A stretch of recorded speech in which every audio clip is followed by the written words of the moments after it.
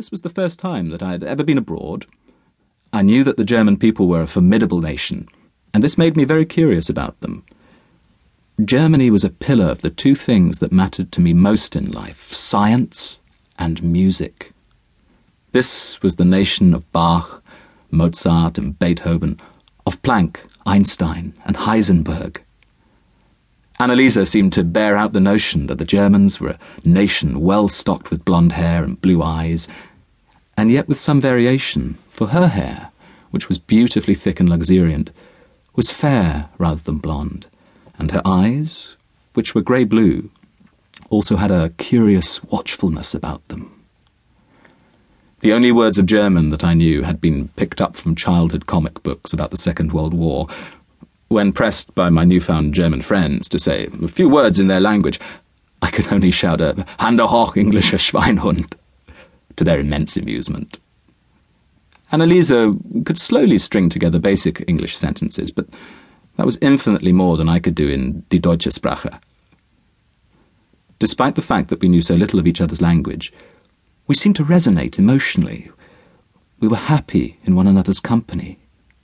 We communicated more through looks, smiles, gestures, pointing, and just being able to enjoy walks in the beauty of the Swedish countryside together than through words. Anneliese remarked on this herself in her published reflections on the conference. Do I need to tell you that I was soon in love?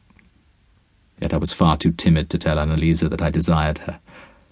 I was daunted by the doubly difficult task of finding the right words. Anneliese asked me, at the end of the festivities, whether she could sit next to me on the coach that would take us back from the small Swedish town of Malmköping to Hamburg. I was so elated that I almost floated away over the lake like a hot air balloon. But as we sped through the forests of Sweden, on our way to the Malmö ferry, I did not dare to take her hand.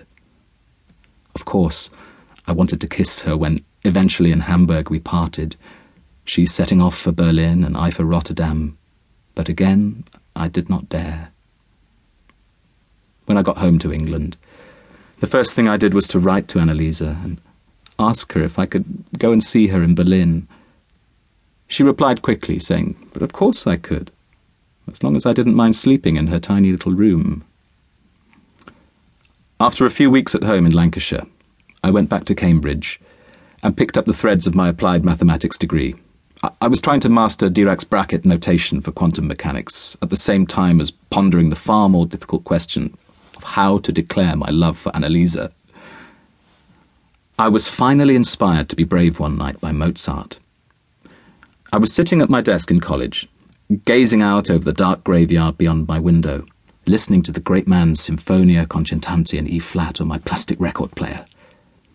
There is a passage in the first movement in which the violins lead the orchestra with growing boldness and excitement, in a thrilling ascent of some high mountain of desire, and this resolved me to declare myself.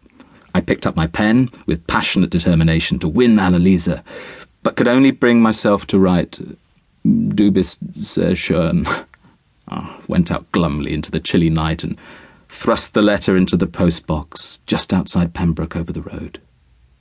In those days, student grants were generous, and I saved up a lot of money to buy an air ticket to Berlin.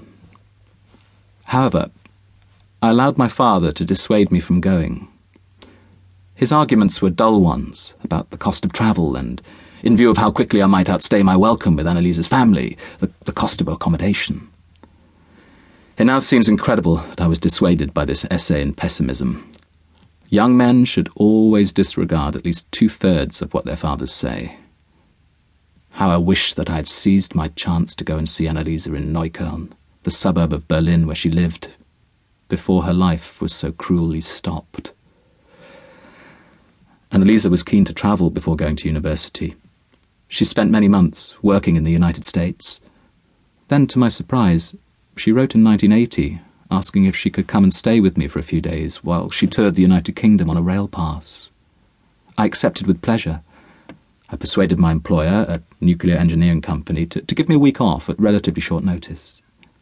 I tidied up my little terraced house in readiness. I decided to give her my bed and I would sleep on a sofa in the front room downstairs.